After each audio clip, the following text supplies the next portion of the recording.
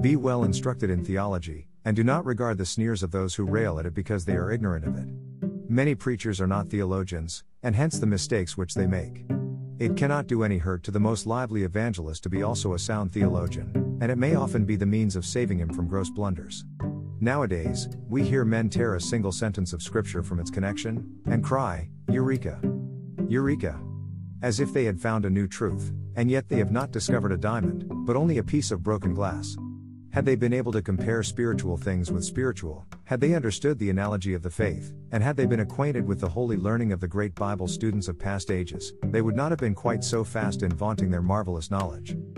Let us be thoroughly well acquainted with the great doctrines of the Word of God, and let us be mighty in expounding the Scriptures.